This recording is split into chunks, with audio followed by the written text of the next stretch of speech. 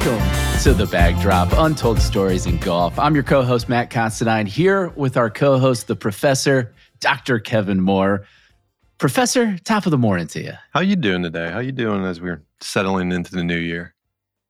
Happy New Year. Yes. Happy New Year. This is our first recording of, to give behind the scenes of the podcast world, first recording of 2024. I haven't seen you. What's your statute of limitations on the Happy New Year salutation? At least a month. You can go the full month if you haven't seen them. Come on. It's a lot. Eh. I'm not in favor of the full month. I'm 2 week. I'm going to cut weeks? yours in half. I think you get 2 weeks once. What is it? Martin Luther King Day is the other unofficial holiday of January. Once That's your you reach cutoff. the 15th of the month, that's your cutoff. That's it. Where do you stand on Christmas decorations, holiday decorations? How long can those stay up? That's ironic because my wife is already on me to take down the Christmas lights. Okay. I flip to the other direction. I'm like, spring break. As long as they're down before spring break, you're good. I love Christmas decorations. In cold parts of the country, man, come on. It's dark and gray. You need some bright light. I mean, even in the warmer parts of the country, I got the lashing last night a little bit of they need to come down, and I'm like, but they're so beautiful. It's still dark, at 5:15, and turn on the Christmas lights. We've got like the railing inside all strung up, and it just gives that ambiance that still makes that 6 to 8 o'clock period just still beautiful. Yeah. Well, I'm looking forward to warmer temps. I'm looking forward to the spring and some golf. We got a great guest. This is a fun guest for me today. I think it's a fun guest for everybody listening. But from the great city of Chattanooga, Tennessee, we have Doug Stein coming on the show, kind of a Chattanooga golf legend, in at least my opinion, and many others. He was one of my earliest guests, Professor. So Yeah. It's kind of cool to see. I think it was 2018. Doug was on the show and told me a little bit about all his life in golf, which is quite enchanted. He's been a bunch of places and seen a bunch of things. Seth Rayner, when you and I brought up Seth Rayner a couple shows ago, he was one of the first people on my mind to talk to because of the completed renovation or restoration at Lookout Mountain, which was a long project. Doug was always very passionate about. And so it's just kind of a little bit of a victory lap for him, I think, because they have a fully restored golf course at Lookout, and he was the champion of that from a very early point, at least in the club's history. So I'm excited. I'm really excited to chat with him. Yeah, having been fortunate enough to already play the course a few times since its renovation, it's absolutely stunning. And then just strengthens Chattanooga's foothold in the golf world. It's still that, it's maybe not appropriate to call it a hidden gem, but I think in terms of golf destinations, you could probably still call it that. Just in terms of the quantity of quality courses, right? Like there's maybe not a ton of courses in Chattanooga, but the courses there are amazing. And obviously Doug's been a big part of that, and having a Chattanooga golf scene being what it was. And, it's always on my radar is, I love Athens. Maybe, if I never move, I'll still be a happy person. But if I'm moving somewhere, Chattanooga is definitely on my short list for that exact reason of being able to play places like Lookout, Black Creek, Sweetens Cove, Honors. I'm sure Chattanooga Golf and Country Club will go under renovation sooner than later just to, stay on the pedigree of the other courses in the area. I wouldn't be shocked. So yeah, no reason not to. If you haven't been there, there's no reason not to get Chattanooga and spend a week playing golf around that area and drive up to Swanee or Holston Hills. Those are within an hour and a half or so. Exactly. I was going to say you missed a couple, and a Donald Ross Muni. That's right. In the city, which is so it kind of rounds out on all perspective. I remember our 2018 focus on the city that really, like, I had to do my research. I obviously got to get there. That was probably my first visit that year. It'll be interesting to hear Doug's perspective from that time to now. Has exposure for Chattanooga being this great golf town, has that grown, and has that changed the numbers and memberships and things? Well, first, let's make sure we thank our friends at Titleist for their support of both New Club Golf Society and our annual Quest for the Crown, as well as this show and the Backdrop podcast. Titleist is their club fitting community has been really cool to get some exposure to, and they are now in the midst of scheduling our 2023 Quest for the Crown champions. So awesome. Guys are getting fitted into their T-Series irons. I think the the experience is worth the prize itself. But obviously, walking away with a new set of clubs, it makes anybody feel good. And the Titleist approach to fitting is built on 3 dimensions of irons: distance control, dispersion control, and descent angle. Finding the optimal balance of all 3 treats you to a whole new level of approach and consistency. So check out Titleist.com. You can see their full list of club certified Titleist club fitters all around the country. Thank you to Titleist for your support. I also want to squeeze in just one shout out, if it's okay, Professor. Yeah, what you got? Hyperice. Hyperice. Why the golf season's coming? I'm getting how older. How you feeling? You're hurting already. I'm doing. These guys at Hyperice we were introduced to, and I just wanted to give them a shout out because they were one of our prizes for the Quest for the Crown and in our second place teams. Their product. I don't know if you're in Normatec is one of their brands that does the ice, the compression, the electrodes. Like, are you aware of these things? You sound like my dad right now. Is what you sound. Chucky Hyperice. He's called it.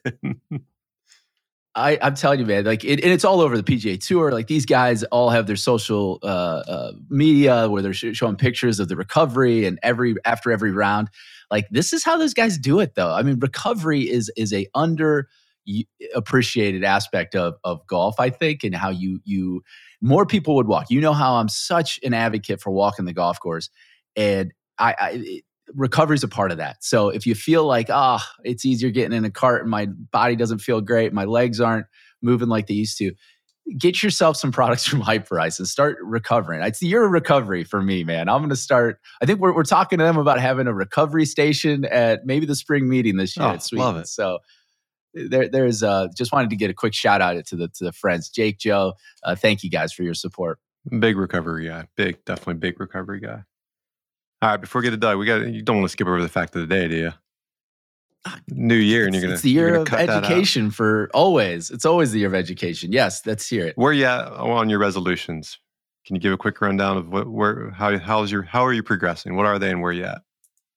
Well, I only established golf resolutions from our last show, right? Yep. In the new year, and we talked a little bit about that on the England episode. But I did not establish any for my personal self, other than scheduling. Like, I think I'm continuing that out of my email into my calendar routine. Yeah, that you mentioned last time. Yeah. Blocking time for activities to really kind of give my sense of priority of what needs to get done ahead of others. So that is continuing, but I wouldn't really call that a resolution. I think that was more of a organizational structure thing for me. Yeah. But nice. What about teach us? I'm all back on the health stuff, right? So maybe for the first couple months, I'm going to be as annoying as I was last year in whatever podcast I'm listening to, predominantly Huberman Lab. But yeah, because I'm big on the health kick, right? No alcohol, no sweets, yada, yada, yada. But I love my sugar, right? You know that. Learned something very fascinating on this December episode on a Huberman podcast. I forget the doctor's name he had on. But talking about sugar, and I mean, sugar's in processed food and how bad it is for us. But really, the doctor went into also the food industry and how they promote the consuming of sugar and problematic sugars. To extent, like this isn't the fact of the day, but one of the most alarming numbers was something like 73% of the food in grocery stores shouldn't be classified as food by today's doctors' health standards, meaning that it doesn't what it does in your body doesn't do what food should do. So it doesn't really help you grow or do anything like that. But anyways, the one that I learned that I appreciate is, so my sweet getaway right now to stay away from the bad sweets, I rely on fruit. But I've always, it's doctors, I mean, when we grew up as kids even, we're like, fruits because of the sugars might not be that good. But actually fruits are pretty good, especially berries. And here's why. The key is with sugar, is it combined with fiber? Right? Is there fiber? And so if you think about berries, there's actually a high amount of fiber in berries. And so what this does, I might get the specific details of this wrong. It's been about a week since I listened to it. But it's something along the lines, what fiber does into the sugar gets it through your intestinal system down to actually your gut microbiome. And when it gets down to your gut microbiome, then it's your gut microbiome that's consuming the sugar. And that's actually not you consuming the sugar. Your gut microbiome is an independent world of you. So this is why if you ever hear your doctor or a dietitian say a calorie is a calorie, you need to find someone new. Because that's not true at all. If it gets to your gut microbiome, that calorie is actually not a calorie for you. it's a calorie for your gut microbiome. So with sugar, if it's combined with fiber, and I forget the details how it works, there's like I think it's like a maybe dualistic working that fiber coats your intestinal system, which helps move the sugar through, but it also bonds to sugar and moves it down through your intestinal system to the gut microbiome. But anyways, ignoring those details if they're right or wrong, the key is if you are consuming sugar, you want to get into your gut microbiome so it gets consumed by that and feeds that area rather than moving into what I guess it would be, I think it's your liver, whatever that moves into and gets turned into a fat molecule. And, if you're not doing what you need to do to burn it off, then you run into the obesity problem that we have in the United States. So anyways, all that in all, if you're worried about fruits, they're just fine. Don't worry about consuming berries. And even the doctor's like, you can honestly, it's hard to eat too much fruit. Like certainly you don't want to just sit there eating it all day because there is sugar in it, but you'd have to consume a lot over a long time period for it to ever become problematic. So if you got a sweet tooth like me, it's okay to rely on berries to get you out of it. I thought you were going to start adding fiber supplements to your ice cream so the professor can do his guilty pleasures without any. I'd tell you what, a few of my Chattanooga buddies, we're going to have the Christmas dinner up tomorrow with, they're all in on the fiber pills. And they swear by them in terms of other reasons too, but they say consume those fiber pills and it helps out your digestive system a lot. They sell them by the bottle. It's crazy. We've made our guest wait long enough, but I hope that he got some information there. That's a good one for the start of the new year, Professor. Actually, it was timely because I think my daughter, who's 3, eats. If we didn't regulate, she'd probably have 15 bananas a day. The kid loves bananas. She's a little chimpanzee, and I got an article in my Google, or whoever, Apple News, that there was an article about too many bananas that you can, are too many bananas good for you? So the title of the article, I'm like, well, that's weird that I'm getting that, first article today. It must be listening to us or something. But yeah, that's it. And I shared that. I didn't read the full article, but I shared that with a pediatrician brother-in-law, and he was like, that's ridiculous. Yeah. Like fiber and there's potassium. There's a lot of good things. Yeah, it's a lot of sugar, but don't sweat it. Your kid eating bananas is just A-okay. A lot of information out there. So thank you, Professor, for giving us some good health benefits to start the new year. Let's get to our show. One mea culpa from last week's episode. Uh-oh, what did we miss? The Royal Patriarch. No, we have. Oh, we got the data. Listeners, we got the research. Listeners of this podcast looking out for us. Everyone was giving us a hard time about how the royal patronage and how a club becomes royal. Well, Professor, we have our answer. Thank you, Paul Wellman. I used to call Paul he's a member of New Club. He's a listener in this podcast. Amazing person. I used to call him an amateur historian. He is no amateur. He is now, I think, a full-fledged historian, very respected in the golf history world for a lot of the work that he did about Chicago clubs and oh my gosh, blocking on the gentleman that just got inducted to the Illinois Hall of Fame. But Paul, thanks for listening and sending some info our way. So Scott McPherson wrote a book, Golf's Royal Clubs, that gave all the answers, and Paul found it for us.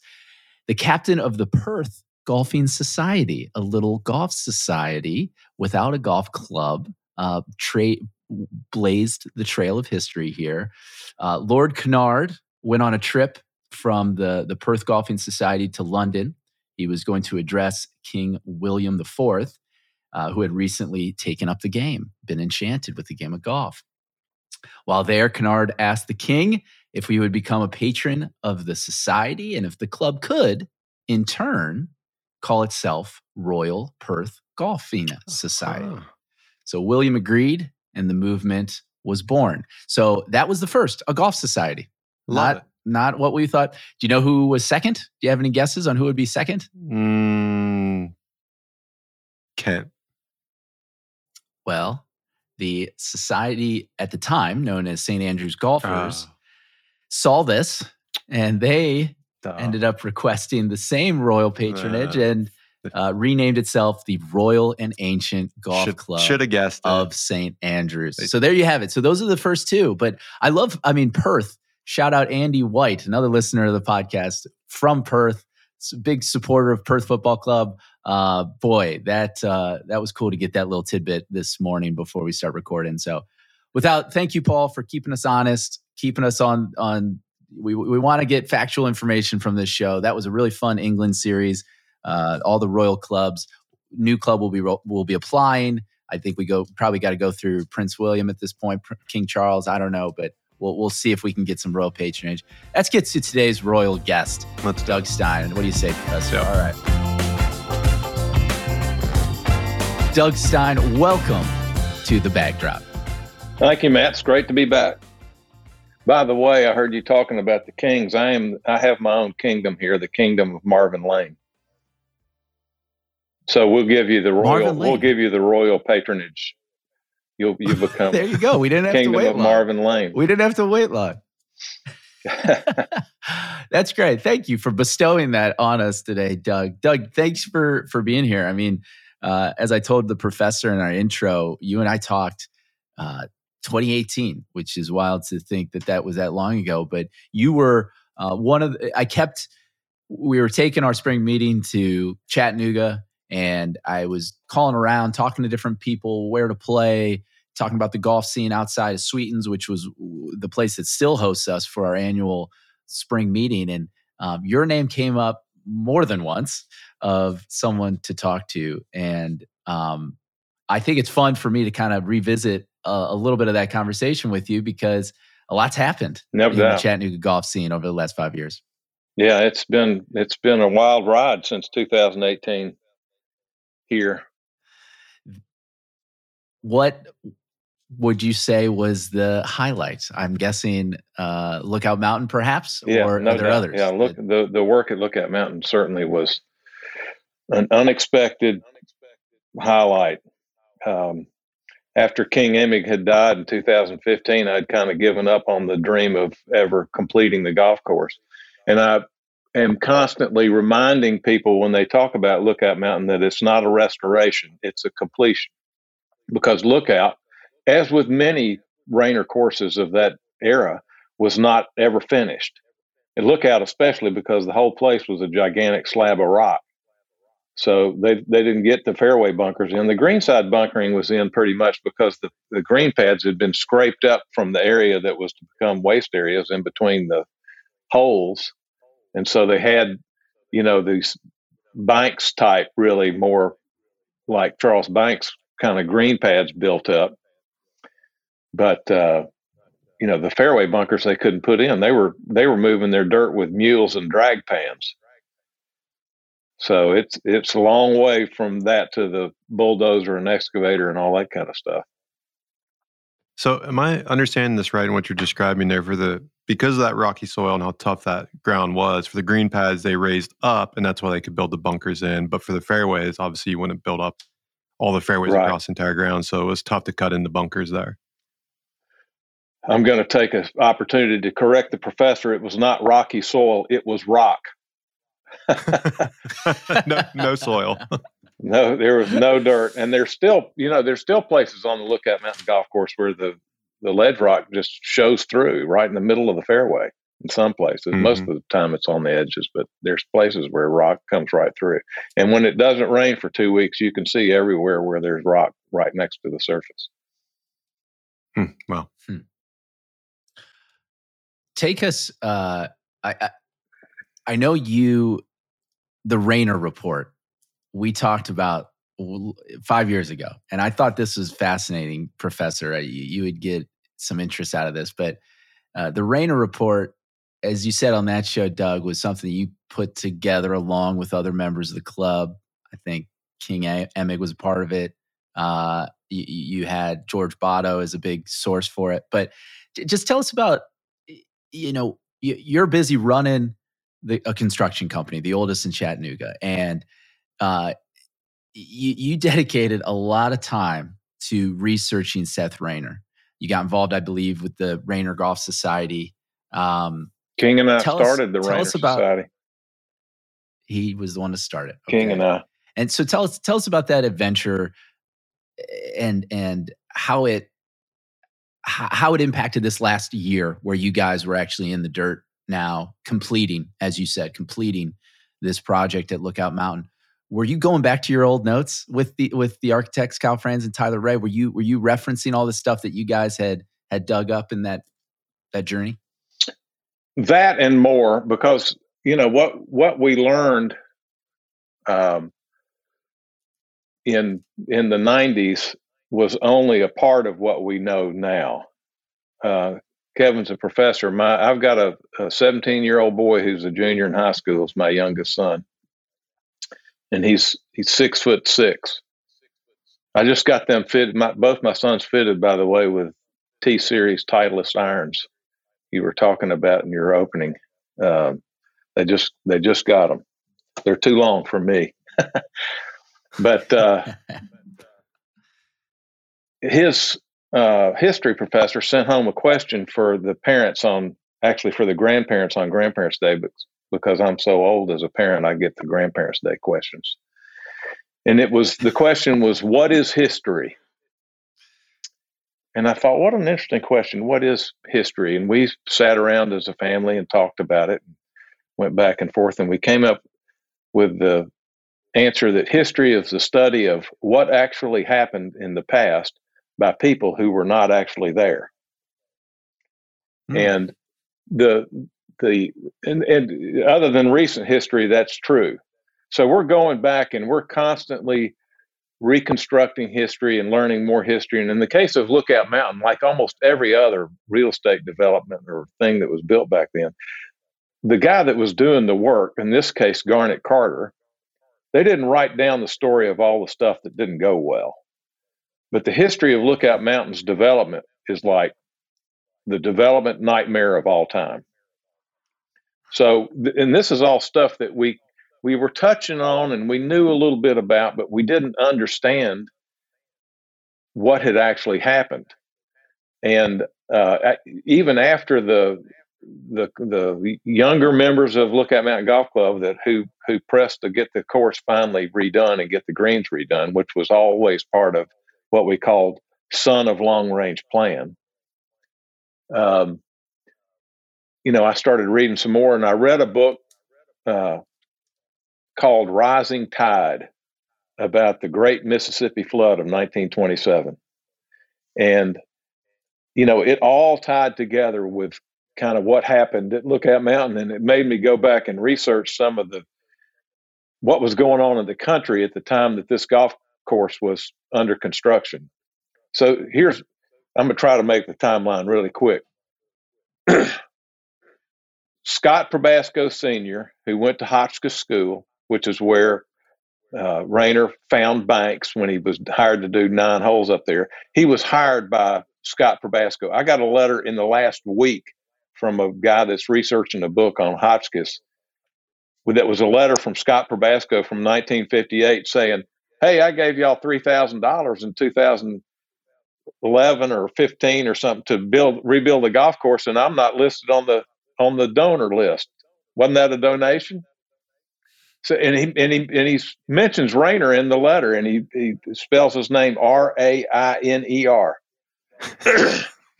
So this guy speculates that Rayner did Hotchkiss as part of a package deal with Probasco to do Lookout Mountain or Fairland Golf Club at the time. So that was all part of the package. But the Fairland was the plum job, and Hotchkiss was just something that he knocked out at Mr. Probasco's request with the promise of the Fairland job to come. Now, there's no record that says that is what happened, but there's a lot of circumstantial evidence. So anyway, that's where Rayner meets Banks. And then, so they hire Rayner to do the golf course, and they've already made a deal with this hotel developer, Commodore J. Perry Stoltz. I think they called him Commodore because he had a boat. He wasn't ever in the Navy. So Commodore Stoltz has this hotel in Miami called the Wonderful Fleetwood of Miami Beach. Okay? And the deal was there was a central tower and 2 wings. And in the tower, which was taller, 15 stories, on top was a radio station. First radio station in the United States started broadcasting in 1920. So this is a new deal. This is new tech, and he's got this radio station in this hotel in Miami Beach, and there's postcards of it. It's supposed to be wonderful. And so Garnet Carter and O.B. Andrews, another investor in this project, go down to Miami to talk to Commodore Stoltz about building a hotel on Lookout Mountain as part of the Fairland development. And they go down there, and in typical Stoltz fashion and Garnet Carter fashion, they end up investing in 3 other hotels, one in Hendersonville, North Carolina, the hotel on Lookout Mountain, and a hotel in Augusta, Georgia on the Fruitlands Nursery, which is where Augusta National is now. So the first talk of developing that land as a golf course happened in conjunction with this project here on Lookout Mountain. So they go and he recruits them. So this, and Probasco tells him you have to hire Rayner. He's the best in the business to do the golf course. He designs the golf course, and then he dies 10 weeks after the plans are complete. And the plans are complete in November of 25. He dies in January of 26. So the first bad thing that happens is your course designer dies. So Banks picks up most of the projects on the eastern part of the United States, including Fisher's Island, Camargo. There's several clubs in that category that were finished by Banks. And Lookout was one of them. And they start to do the work, and they find out, hey, this is beautiful land, but it's a solid slab of rock. And what are we going to do? In the meantime, Garnet Carter has promised all of his potential members, we're going to be playing golf in the fall of 1926. Okay. Oh, wow. So they're behind schedule before they even turn over the first spoonful of dirt. And they're going and going and going. Right? In 8 months, we're playing golf. Yeah. And they're, back then, golf courses had one kind of grass on them. Greens, fairways, and roughs were all differentiated by the height of cut. They didn't have different grasses like we are used to now. So everything was going to be common Bermuda. So in August, in a panic, they say, we're going to have to seed this place. We're going to have to get some grass up so we can be playing. And he brings in additional topsoil and mixes common Bermuda seed in with it, brings it up, spreads it over the whole golf course, and then the remnant of a tropical depression, which is actually the beginning of the 9 months of rain that flood the entire Mississippi River Valley, washes it off. So that's why Lookout has these rills in it, which you can see in some of the pictures that you've seen online. It has this what I call rumpled bedsheet fairways. And the steeper the ground is, the more of the rumple there is. Well, when we went in the ground in 1998 to do the first work with Brian Silva, we found huge pockets of topsoil washed into the crevices in the rock, which confirmed the story. Nobody ever wrote that story down. Garnet Carter didn't say, hey, we couldn't finish the golf course. So anyway, they can't finish the course and get everybody playing. And so his fallback is to invent Tom Thumb golf. So the creation of miniature golf, putt-putt as you call it, or goonie golf as we call it here, was here on Lookout Mountain at the Fairland Club, which had already been built, the Inn, Fairland Inn. And they were playing putt-putt golf on seed hole greens or something like that. So they were playing golf by the fall. In September, so they're fighting with Walker County over whether they can build a 15-story hotel, and it's going to have a radio station in the top of it, WFOF, Wonderful Fleetwood of Fairland. And the Fleetwood Hotel in Hendersonville, North Carolina is almost complete. Augusta hasn't started yet. And on September 19th, I think, of 1926, a Category 4 hurricane hits Miami Beach and flattens the wonderful Fleetwood of Miami Beach. And in one day, Commodore Stoltz is out of business, and all of the hotel stuff is done. So they're scrambling again. And then, the rains continue over the wintertime and into the spring. And by April of 27, the Mississippi River Valley is flooded and 10% of the United States economy is underwater. I mean, think about it. That was if you read that book, the effect that had on the culture at the time was unbelievable. And Garnet Carter's brother then was the backstop that got the hotel that you see from Lookout Mountains course that is now Covenant College. That hotel, he got built with another hotelier. That's not the original location of what was supposed to be the Lookout Mountain Hotel. And as confirmation of that, this isn't written down anywhere, but that hotel's in Dade County. Who wasn't fighting them about how tall it could be? How about it?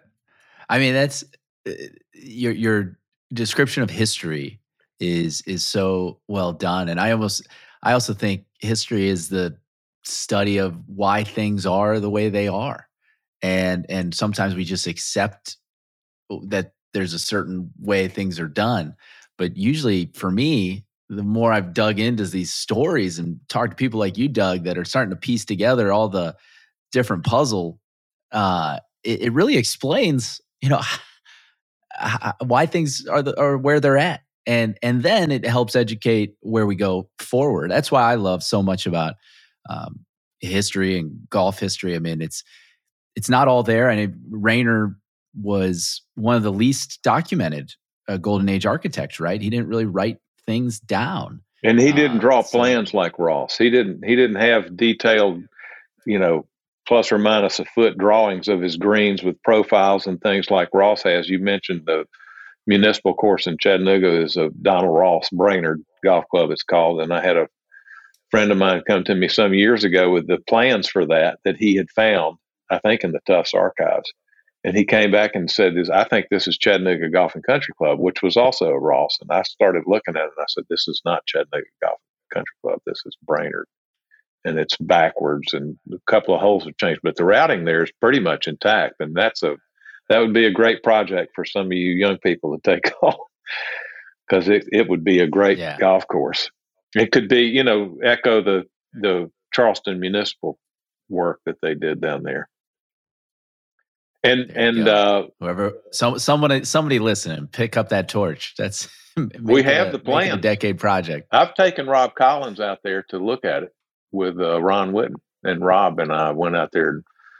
It's definitely doable. Let's talk about the new guys that the club hired at Lookout to come in and complete the golf course, as you put it. Kyle Franz, Tyler Ray, two hot names up and coming, and I think think about the year that those two have had the last 5 years. My goodness, have they been busy? And they teamed up for this. So tell us a little bit about that selection process from a club standpoint, and how you ended up with two of arguably the hottest in the game right now. Well, originally King and I kind of drove the process for the selection of an architect.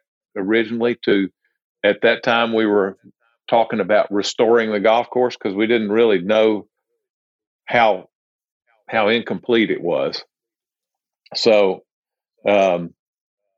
we went through that whole process, and then Brian Silva took off and did a lot of golf courses. And just recently, last year, I think, or 2 years ago, completed Metairie Country Club in New Orleans. And you can tell from that work how much Brian has learned too.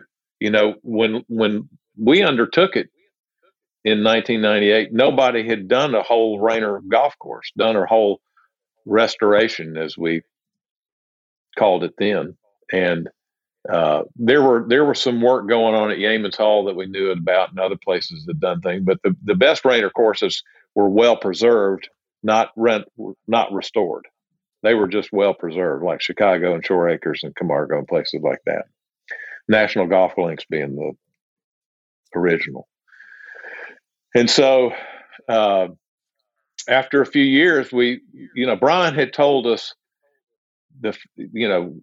we didn't have all the money we needed to do a full restoration.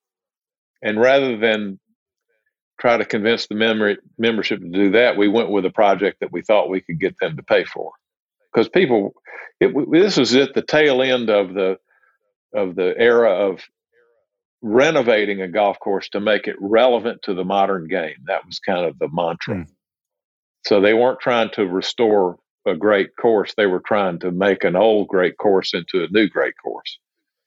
And their ideas about what made great courses were all kind of related to how long and hard it was.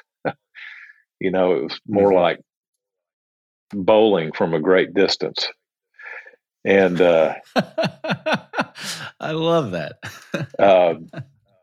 So,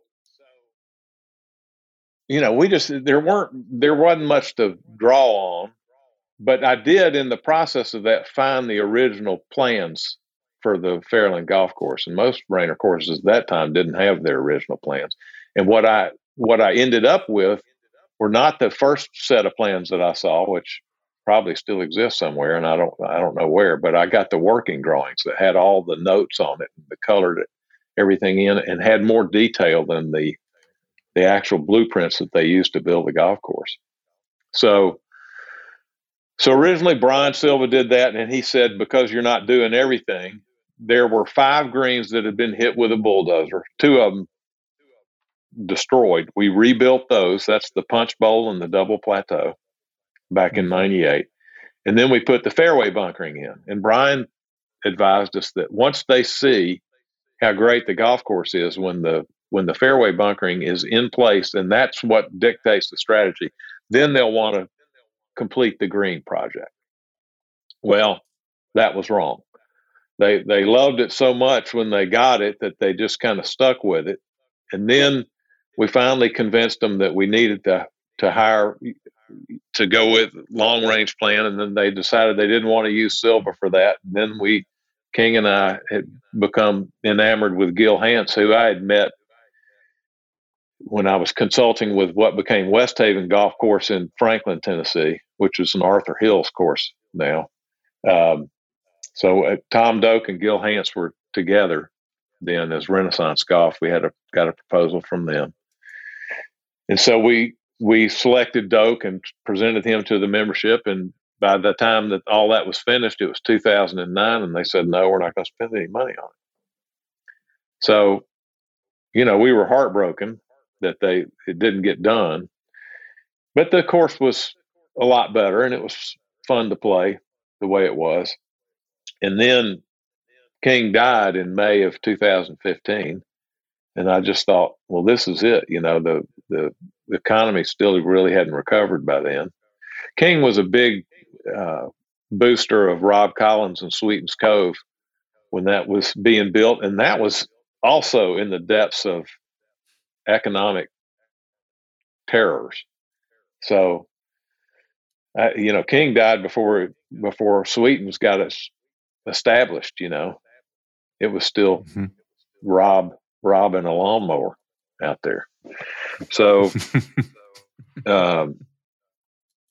then in 2020, I think it was 220, Lookout hosted they had the Swing Ding, their annual member gas, for which they make the greens impossibly fast. And then they had the state match play, TGA match play. So although the course is in Georgia, they're members of the Tennessee Golf Association. And they had the match play, and they pressed the greens a little bit too hard. And by August, they pretty much lost them. Mm-hmm. And the younger members of the club came to me and said, we need to, and Gil Hance's plan had been put into the bylaws, although they didn't agree to pay for it. They had adopted the plan. And Gil Hance's plan was basically Silva's plan and rebuild and expanding the greens, not rebuilding them, because what informed decision making at that time was we're not going to spend any money. So we were just going to expand the greens.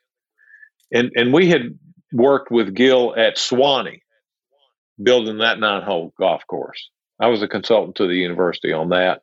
And King was a graduate, and a guy named Chris Haymeyer was actively involved, and I worked with the university. And now my daughter goes to school there. So great school. Yeah, it's great. And that's a great little 9-hole golf course that Gil built. Yes. So all during that period, there's nothing going on. I'm working with Gil and talking to Gil frequently. And then all of a sudden his career takes off with the Olympic course in Rio. And in 20, they lose the greens, and the younger members come to me and said, we need, they know I know Gil, and said, we need you to get Gil Hance to come back and get the course. And I said, well, y'all remember that I told you that in hiring an architect, the strategy is to hitch your wagon to a rising star? And they said, yeah. And I said, well, his star has risen. So the answer is going to be, no, can't get to you. And they want to do it now.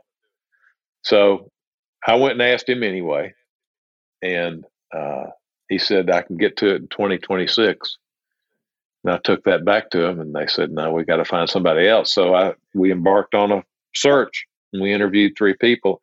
And Franz and Ray were a package deal at that time. And, they had worked with Gil. They understood the architecture.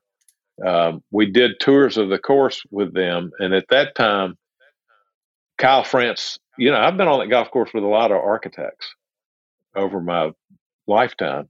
And Kyle France saw things that nobody else had ever seen. He really's got an unbelievable eye for routing and for land shapes and all that kind of stuff. And Tyler is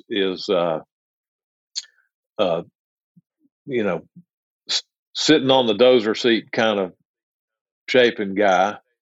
And, I just thought they were a perfect solution. But we interviewed some other folks, but we chose them. They made a proposal, and we chose them, and that's how they got to work. I asked Gil about him. He said they're great. They'll be great. So they were given Hance's plan to build, but that's not what the membership wanted anymore. They wanted all of the greens to be completely rebuilt, because the old greens had died, and they were worn out, and it was impossible to fix them. So then when Kyle and Tyler got here, I pulled out the working drawing, and we looked at it in the maintenance barn, and their eyes bugged out of their head and said, this is what we've got to do. So, there's some things on that plan that were not on Hance's plan, because Hance's plan used, for the most part, Silva's bunkering, and the holes that we had blasted in the rock to get those bunkers in, which were smaller than the bunkers shown on Rayner's original plan, because it was solid rock. We're working with a budget. Well, this time they want to get all that rock out there. And actually, in some of the bunkers that have been built, there is exposed rock in the bunker, which is going to be one of the things that's more controversial, I think, when people play the golf course. Although, obviously, I've played it a lot, and I've not once hit one of those rocks. I hadn't seen anybody hit one of those rocks, but there are rocks in the bunkers, notably to the right of 16 green. I've been up there next to it, but I hadn't hit it, which tells you I probably am not hitting enough club. So that's where it got to. So that's why I tell the members and the people that ask about it, I said, this is really not a restoration. This is a completion, using guys who understand what the vision was to be. And the other part of it is Rayner and Banks and C.B. McDonald and Donald Ross, for that matter, were getting around on trains. They weren't flying planes, and they didn't spend days on site. They couldn't do that. Rayner was taking boat trips out to Hawaii. So, it was impossible for them to be on site all the time. So once the routing and the green pads were kind of built, I think the interior contours tended to not be as bold as they might have been if they were there all the time, and not as much like the original. So the Eden holes, instead of actually ending up like the 11th at St. Andrews, ended up being just kind of flat discs pointed downhill, because they weren't there to do it. The exception being, if C.B. McDonald was on the property, the greens and the shapes and the landforms are bolder and have more movement in them. So St. Louis is a perfect example of that, which we had seen back then. He was there. The double plateau at St. Louis, which they had labeled the Biarritz the double plateau, but the actual Biarritz is on the back, and it's a par 5, and it's wild. It's a big old, like a red cross with 3 plateaus on it. Have y'all played that? I have not. I did, yeah, back in 2017. So yeah, it is wild. I wasn't as astute then about what templates were and what to pay attention to, but I remember that green very well. Yeah. So And Doug, if McDonald's on property, there's a lot bigger, bolder stuff. you're touching on something. I was so looking forward to getting you on because I wanted to ask this question. I've been fortunate enough to play Lookout a ton before the completion and now several times after. And I mean, it's gorgeous. But I could see like pre the completion project, having played a lot, I could see like the bunkering, the fairway bunkering, and how wonderful it'd be with a little bit of a touch up and a little bit of work. What I wasn't anticipating was the green work when I came back and got to play it since the completion. And it just, from the first hole, every green I got to, the second, the third, the fourth, the fifth, I was just like, oh my God, this is amazing. There's tons of character to it, right? It's the shots are completely different playing into the greens than they were pre the completion of the project. And so what I walked away with, especially when I got to the punch bowl, was how much of that was part of the original plans versus, I know Tyler likes his flair, right? Like Tyler gets on that bulldozer, and I've seen his work at Beverly and some other place, and he's just great at shaping the ground. So I walked away wondering how much was that original plans versus how much did Kyle, how much in the course now in the completion do we see of Kyle and Tyler and the balance between those two? Quite a bit, I'd say. But they're Kyle and Tyler are two of the most accomplished minds, young minds in contemporary golf course architecture. They've studied the old designs and they understand what the templates were to be. So they're bringing the actual knowledge of the Redan and North Berwick and the Eden hole at St. Andrews and the road hole at St. Andrews. They're bringing actual knowledge of the original templates and building that, putting that into what was built at Lookout. So that's why I call it a completion rather than a restoration, because I think the original course was not fully completed. Certainly the fairway bunker's not, but the greens too. They were just green pads, and at some point it became an issue. This is not written down by the developer, by the way. At some point it just became grass it. We got to be playing golf. Mm-hmm. And we're going to take what we got. This is what it is. Mm-hmm. There was, we had pictures, and there was evidence of some of the bolder things were actually built on the original course. And so King and I talked to the guy that actually drove the bulldozer that shaved the sides off the punch bowl, the two sides in the back, and built a new 12th tee with it. King's father, Lou Emig, who's one of the greatest amateurs of all time, 3-time senior amateur champion, played the golf course a lot and said the 17th green was like hitting onto a top hat. And, you can reconstruct the history and say, well, that's what happens when you stick a pin in the middle of a double plateau green and then cut a 40-foot circle around it. You end up with the playable part of the green being the back part of the plateau and nobody being able to get the ball up there. It was just, so they flattened that thing. And the 17th green when I joined the club was flat as a pancake. Wow. With a little scab bunker front right that you could putt out of. And most people did. Wow, that's entirely different than now. Yeah. But the plans show the double plateau. Yeah. And that's one of my favorite greens on the golf course. I mean, it had been pre this completion and now post completion. Like, there's something about it being the 17th hole too. I anticipated through the entire round. That just, I don't know what it is about double plateau greens, but they've always stood out to me as just engaging. I think of Blue Mound being another specific one that just, I could play it every day of my life. Right. Of course, you remember in the original routing, the 17th was the 15th. Yeah, it was the 15th, right? It's supposed to end, the second hole was supposed to be 18, ending with the clubhouse behind the green. Is that right? Behind the second green where that little clearing is?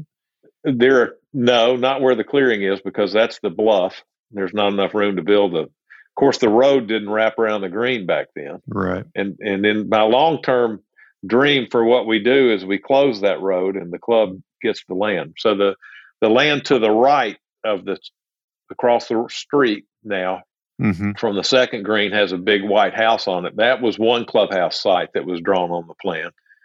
And the other one was over to the right of the third tee, which was the first hole. Yep. And on the working drawings, it says about the clubhouse site that is right of number 2 green, use other clubhouse. So they wanted to have it over there to the right. I think the original idea is better and would be better for Lookout. And I've advised Lookout to buy that house for 25 years. I really think it's an important piece of property for the club to own.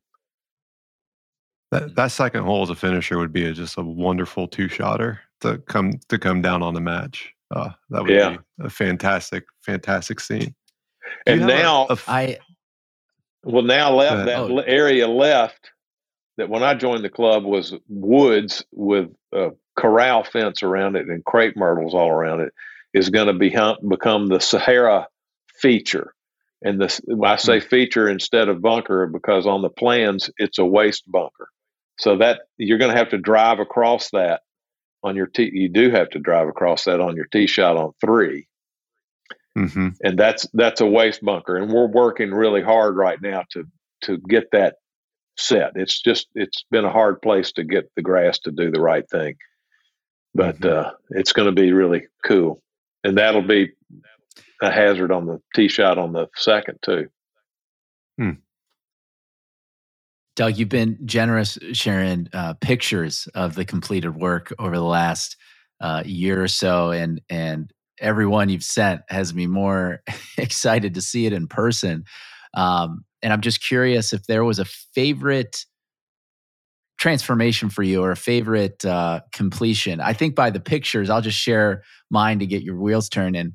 I'm really excited to play the road hole. I have, Kevin, the professor knows this. I have a affinity for the old course and its endless mysteries. And so when I got to play a template, when I heard there was a template, this idea of templates back in, 2017 probably is when I started to realize it. The old course I had experience with, and I was like, okay, the road hole I'm going to look forward to playing. And I remember playing the old road hole, and it just completely missed for me at Lookout. The Silva version, or what maybe it was not fully restored, but it just didn't. But I look at the images of what you guys completed on that one, which I believe is 16. 15. And it's 15. Apologies. 15. And I'm like, well, that not only is that a template, that looks to me like the freaking road hole. So I think that transformation was significant. But what are some that stand out for you in the completed work? Well, 15, I've kept records because the members that had been playing it for a long time, the older members had gotten used to their golf course, and as the way it always is, this new golf course, we don't like this. This 5th green is crazy. They would complain about this stuff because the shots that they used to hit that would be good were now no longer good. And the 15th hole was as much that way as anything. The 5th hole they complained about a lot, and I said, "You watch the 5th hole is the most birdied hole on the golf course now, I think." Because as I told my son when I was out there playing, I hit my shot up on that plateau of the fairway, hit my tee shot there, and I said, "From here, if I don't have 10 feet or less for birdie, I suck. I should hit this thing close." And he says, "Why is that?" He was down below. And I said, because if I hit it right, it's going to go left. If I hit it left, it's going to go right. If I hit it long, it's going to stop. And if I hit it short, it's going to roll out. So it's just, the pins back there where most of the pins are, you're going to, and it's a wedge. So anyway, a lot of people have done it, but they complained about it because the old hole, which was hard to putt, was more predictable than that. It didn't have any quirky bounces. There wasn't as much luck involved. There's always been luck involved at Lookout, but not as much as there is on the 5th hole now. The 15th hole, anyway, I keep track of which holes which ones were the last ones I parred, which ones were the last, the toughest to birdie. And I have now birdied every hole on the golf course, but the last one was the 15th. And I could not figure out how to get the ball close to the hole. And that's going to change because there are new greens. We've got a new grass. The grass is AU Victory. And one of the things we've learned about AU Victory is it doesn't grow. That's why everybody loves it, is because it stays alive, but it stays fast and it doesn't grow very fast. So if you mow it every day, it'll get to 13 and a half in a hurry.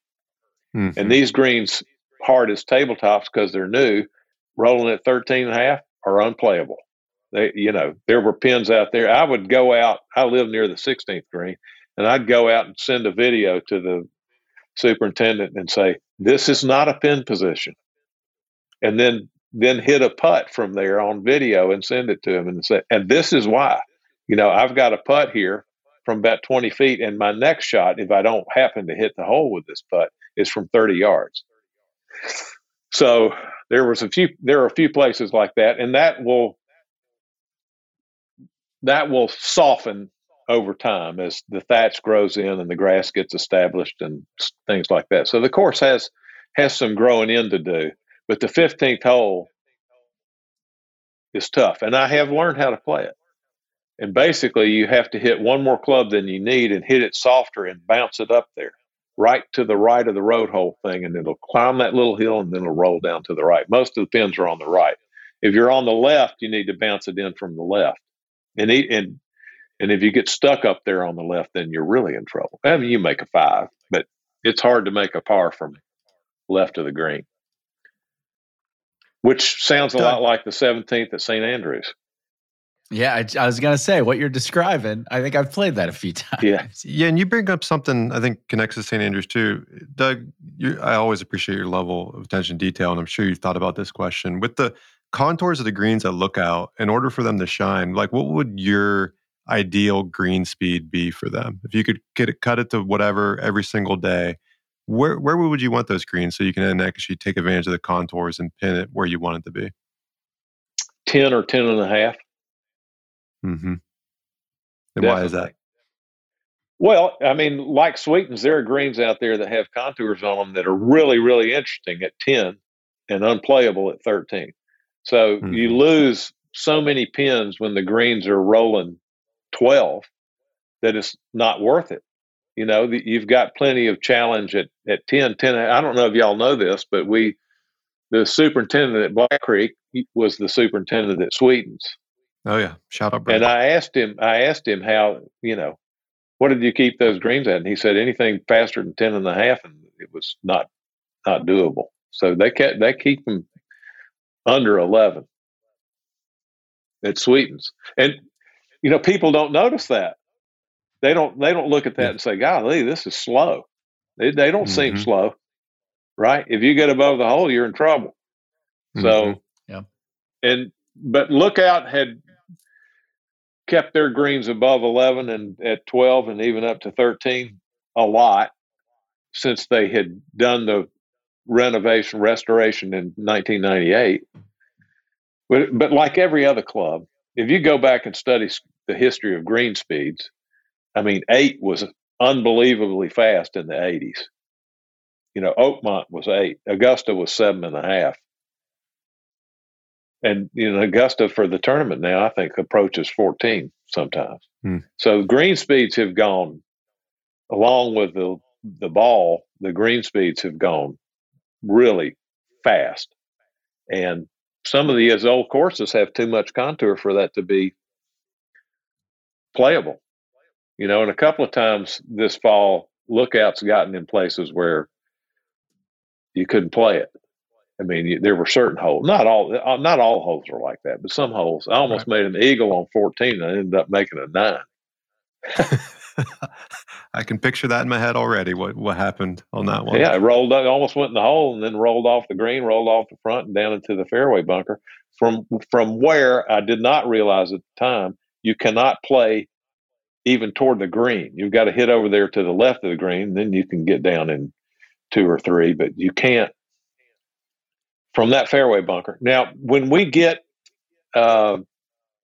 when things get grown in a little bit better and the course softens up, that'll change, because the contour short of the 14th green, which are largely Kyle Francis doing, once they've got grass on them, the ball will stop there. But we didn't have much growth in some of the new sod. Uh-oh, you went away. Are you still there? No, we're still okay. Yeah, we're here, Doug. I think gosh, you just listed, all your involvement at all these very different clubs, and we've talked about the Chattanooga golf scene and how strong it's become. But as you look forward, Doug, and we got Lookout. We're chatting about a member club. Your involvement at places like the Honors Course on the very really top tier of private club experiences that someone could have, and then we've mentioned Sweeten's a good bit. That is really publicly accessible, and you even talked about your involvement at Brainerd, Muni. I'm just curious from your perspective on in each of those segments of the golf world, where things are going to go, and maybe I think you're just all your experiences and your knowledge. I think folks like us, Kevin and I, that are involved in the golf world and involved in our local clubs and involved in, we want to make sure things are better for the next generation. And I think you are one of the shining examples for me of somebody who really cared enough to get it right, to dig into the history, to understand and help these clubs make the right decisions. Not that they all were, I'm sure, but you successfully done that. What do you think are some of the upcoming challenges of any club or any course that we got to be on top of our game prepared for? Is it the cost situations that are going with labor and taking care of our courses from a maintenance standpoint? Is it what do you think are going to just be the keys of continued success, or is it more of the same? Things have changed a lot, and I've watched guys like you form these societies and clubs that are not clubs, kind of, and avail yourselves of some private clubs. And I think about it a fair amount because I'm an owner at a private club, Black Creek in Chattanooga, and we're constantly trying to confirm with we have some members who are calculating how much it costs them to play a round of golf, given how much dues they pay and what it costs to have a cart and all this kind of stuff. And they're comparing that with public golf facilities. And being a member of a private club is essentially a luxury. It's not going to be, it's not something that you buy because you love golf and you want to play as much golf as you can for as little as you can. But there are other pockets. The game is much bigger than private clubs. And, right now it's the fastest growing sport in the United States. And this has all happened sub-COVID, after COVID hit.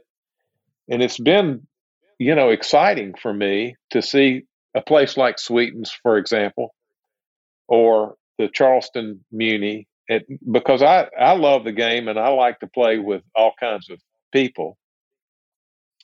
But private clubs are necessary to keep some of these places going and to preserve that part of the game. But the society, the new club and just, regular games at municipal courses where there's 12 guys that show up every Friday are important, just as important to the game as the private clubs are.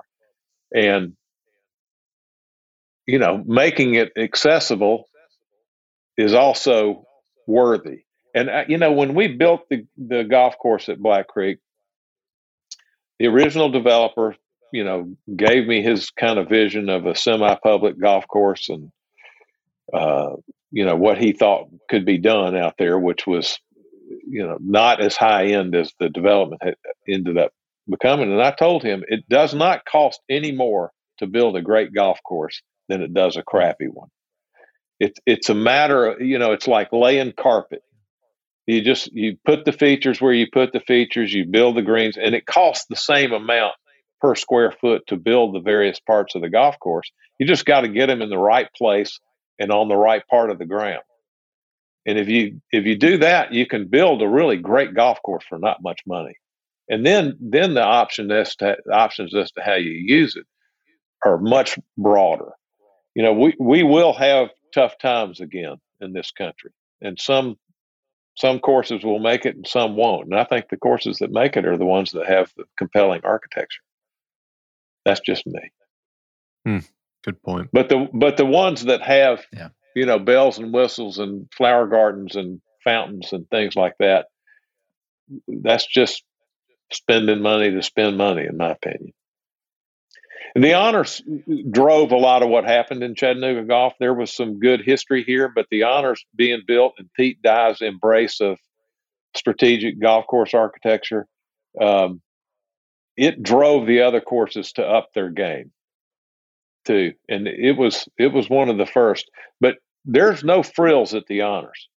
There's not. I mean, there's service beyond your wildest dreams, and there's nice cottages and all that. But on the golf course, there's no frills. There's greens, tees, and fairways, and the rest of it's kind of looked after when they can get to it.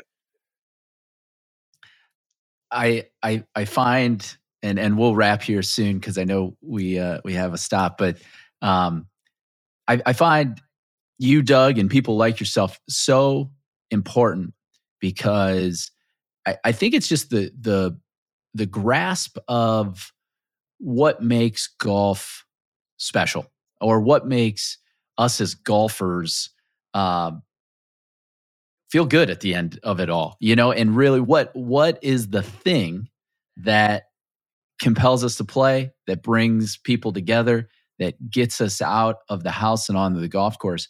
And I think sometimes it's easy. Clubs or businesses, we have bottom lines. There has to be profit in order for the club to continue and thrive and grow, or the course. But it's sometimes, I think, and I've been guilty of this as well, starting any club, you're tempted to make decisions forgetting what is the thing that makes this game special. What is the thing that all golfers enjoy and strive for, and keeping it, like you said, maybe away from frills and more into those core elements of golf, the fundamentals that really make the game thrive, that bring us back. And you mentioned architecture. I think it's one of the that people don't even realize that it is the thing that keeps them coming back and interested in going. That great Mackenzie quote of, people will give up the game without even knowing why, because they're just not stimulated. They're just not interested. There's no challenge. There's no interest strategy to it. So I just wanted to end with that kind of comment on thank you for giving us time here. And I've personally learned a lot from you, Doug. And I know folks that have listened have too. And it's been really fun to see the last 5 years, and congratulations on what all the successes, all the clubs you've been involved with, all the courses you've been involved with, but especially Lookout. That must feel really good for you standing where you are now. It does, and I appreciate that. But giving me the credit when it's the Luptons and the Probascos and the Emmigs of that club and of the golf world that really, inspired me and taught me and led me and did it for a large part of the time. I'm just standing on their shoulders, and they're still, some of them are still around. They're, and still involved. So the last thing I'll say too, am I right in remembering you didn't pick up the game of golf until your late 20s? Is that right? Yeah, 26. So if you're listening and thinking, oh, this is, something instilled in us at childbirth. And I think I was definitely that way. I probably was swinging a club before I could walk, but the fact that you started at 26, my father actually started the game almost in his 30s, and it just catches us. It doesn't matter how, that's the beauty of it. It just doesn't matter what age you're at or what skill level you're at. This bug hits us, sticks with us, and you can have the same golf life, regardless of where you are in that journey. There's so much to learn, so many places and things to get involved with the game. It's just endless, and you're a great example of that. Well, thank you, Matt. I love it, Doug. Thank you, and Professor, thank you. We'll chat with you soon. Okay, thank you, guys. Another hour with Doug Stein. I feel blessed. What about you, Professor? It's always so humbling to talk to Doug, just in terms of the wealth of information, his perspective on golf, his willingness to, a good storyteller, right? Like, it's just fun to be around. It's just me as a natural introvert where I can just sit there and prefer to be around a campfire with him and just let him go for 3 hours. I would be plenty happy, because I think one of my biggest takeaways anytime I talk to Doug is, and I think about the restoration, renovation, changing golf course, private club thing, is his just level of detail and study. Right? He's a very knowledgeable person. He could go to any course and just say, oh, here's my knowledge, here's what we're going to do. That's not how he would approach it, I guarantee. No matter what golf course he'd ever touch, he would go in and study that course, study the architect's intentions, and situate every decision within that. And I think everybody should note that. Anybody that gets in a position of power in a club, if you're just acting on your whims and biases and preferences, you're probably taking that club in the wrong direction. You need to situate that in the study of the history of that club, the design of the golf course, if it's a Ross course or a Rainer or whatever, and really think hard about that. Because I would love to ask him sometime, one or times that you wanted to do something, then you studied a little bit and were like, oh, wait, no, that's not the appropriate approach. Because I think Lookout would be a perfect study of that. Anybody that's played it before this completion probably had billions of ideas about it. And when you go play it, it's probably not going to match a lot of your ideas about what the golf course completion would have been. Yeah. It's so well said. Every time I've reached out to him for the pod, he's a very humble person. And he's always like, why you want to talk to me? Talk to the architects. Talk to, all these what he would call authorities on the matter. And what I like about people like Doug, I think I said it there when we were signing off, is just they've had to wear a lot of different hats, whether as business owners or as members of committees, or the actual guy who is the owner and operator of Black Creek. He's just had to look at all those perspectives, and I think the reality of it is they don't. These people like Doug don't get the credit. They don't, and maybe rightfully they shouldn't, because to what he said, we're not the architects, we're not the builders here. We're just weighing in, but things don't get done without somebody pushing that movement to see it come to life and protect it. And that's and not just to do it because it's an ego thing. I need to have my name on this, or I need to achieve that. It's much more about it feels like the right thing to do. And like I said, he knows what makes golfers golf. And that's a underappreciated thing in the game of golf, or any industry, where those are the guiding principles. Those are the things that he keeps an eye on. He makes sure that they don't overspend, I'm sure, because of those things, and we both have been a part of clubs. We've been places. We know that goes astray real quickly when people start making it about the vocal majority and what people they're looking for. And yeah, people aren't going to agree. You're not going to always have consensus, but you gotta have those in the wings helping make decisions who have a rational, balanced perspective on all the different factors. And he's just one of those people. So that's why I like having him on. It's a well-rounded conversation, and anybody who's a student of history, I think, is a great guest on the pod. Absolutely. So yeah, that was a good one. I can't wait to go see the place and also get down to another spring meeting at Sweetens. That's right. Thanks to the supporter of today's podcast, Titleist. Titleist, the number one ball in golf, also released their T-Series irons that you can get fitted for today, and a certified fitting through Titleist. Check them out at Titleist.com. And also shout out again to our friends at Hyperice. The year of recovery, Professor. Get yourself some massage, get yourself some stim, get yourself some ice, some compression. They got a large line of products at Hyperice. So thank you for their support. And Professor, we'll catch you on I want to spin one. back real quick to us. We mentioned the balls and irons, and if you've been, when this is recording, but also 2 weeks from now, if you are catching the best viewing of golf of the year, you might hear a little talk about their SM10s coming out too.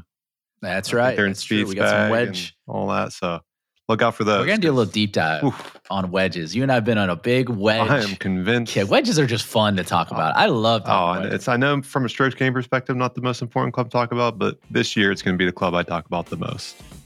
If I could only play golf with one club for the rest of my life, it's gonna be a wedge, man. I just love going to the backyard, hitting different, spins, different trajectories. Wedge work, always enjoyable. So yeah, looking forward to that.